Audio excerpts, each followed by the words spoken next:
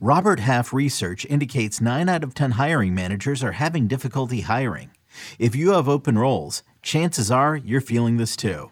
That's why you need Robert Half. Our specialized recruiting professionals engage with our proprietary AI to connect businesses of all sizes with highly skilled talent in finance and accounting, technology, marketing and creative, legal, and administrative and customer support.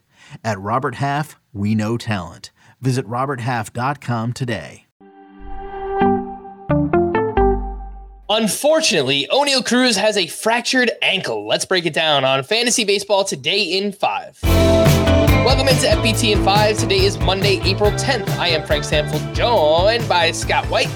And let's talk about Oneil Cruz, who had an awkward slide at home plate on Sunday afternoon and fractured his ankle. This is a huge loss. Obviously, Scott, someone we were drafting in the top 5 or 6 rounds in fantasy baseball leagues. And yeah, obviously, we're losing a lot of power and speed potential here right now. The 3 most added shortstops on CBS are Bryce Terang, Jorge Mateo, and Orlando Arcia. If you are looking for an Oneil Cruz replacement, how would you rank that group? I would put Terang at the top of that list. And who was the second one you mentioned? Jorge Mateo. I guess Mateo over Arcia. Like, obviously, none of them is going to come close to what we thought Oneil Cruz could do in terms of power. They might be able to replicate his speed, at least Terang and Mateo. Mateo might actually do more speed-wise. But, yeah, I mean, obviously, if you paid 5th round costs for Oneil Cruz, you did so with the hope that he was going to be one of those, a real emergent player for you, one of the best sources of power at the position.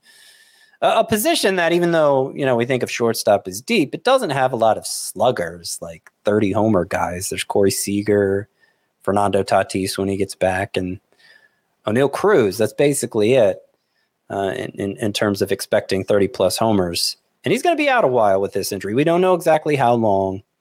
If it's just a simple fracture, maybe he could be back within 2 months. But that's the minimum time we're talking about because, if there's ligament damage in there, I mean, it's possible it's a season-ending injury, which would be really upsetting. If you were counting on Oneil Cruz to be a big power source, then rather than just resorting to the waiver wire, you might need to think about making a trade. And the good news is there are some high-end shortstops that may even provide some power who are off to particularly slow starts. I'm thinking Corey Seager, who I mentioned, has yet to hit a home run. So if you play in a shallow league, maybe somebody has a good backup option at shortstop already and is just getting kind of antsy.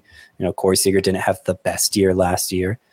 Might be able to pull that off. Same thing with Carlos Correa, who probably won't hit 30 homers, but that's in the realm of possibility for him. He has yet to hit his first and was also a little underwhelming relative to expectations last year. If neither of those is realistic, there are other interesting trade targets. Anthony Volpe, I still have faith, even though he's been terrible out of the gate. Won't live up to Oneil Cruz's power potential, but if you're just looking for production from shortstop and aren't so worried about the shape of production, so let's say it's like a points league, I mean, Volpe, with as much as he walks, as many bases as he's going to steal, could maybe come close to what you're losing there. Also, Ezequiel Tovar, he's only 62% rostered in fantasy, so you may just be able to straight pick him up. Off to another rookie who's off to a really slow start, but I still have enough faith in the skill set to give him the benefit of the doubt right now. 2 other names I'll throw in that mix, Scott. If you play in a categories league, Javier Baez off to a very slow start, as is Ahmed Rosario. Feels like Rosario gets off to a slow start every year, but I still have confidence in him. Give you some batting average, some speed as well. Let's talk about Kris Bubic, Scott, because he seems to be the hot topic here from the weekend. Obviously, there are lots of names emerging, lots of pitchers on the waiver wire. Kris Bubic is just 4% rostered on CBS, so widely available. He went out on Sunday through 6 shutout innings with 9 strikeouts to 0 walks, only 2 hits allowed, 19 swinging strikes, and he kind of looks like a new pitcher. Are you trying to add Kris Bubic where he's available right now? Yes. Yeah, he's one of my top priorities off the waiver wire. I give Lance Brozdowski a lot of credit for this. At Lance Bros on Twitter. If you don't follow him, you should, because he's been releasing these pitcher notes almost daily. He goes over some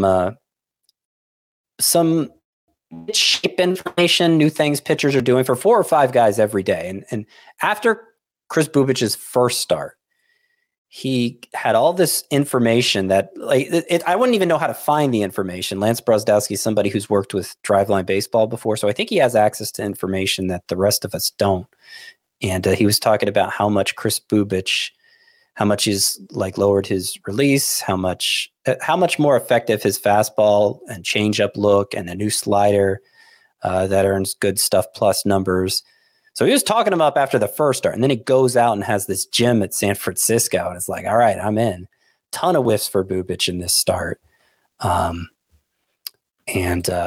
Basically lived up to Lance Brozdowski's prognostication for him, his prediction for him. Yeah, again, that is Kris Bubic, only 4% rostered, so if you're looking for a pitcher, go out and add him.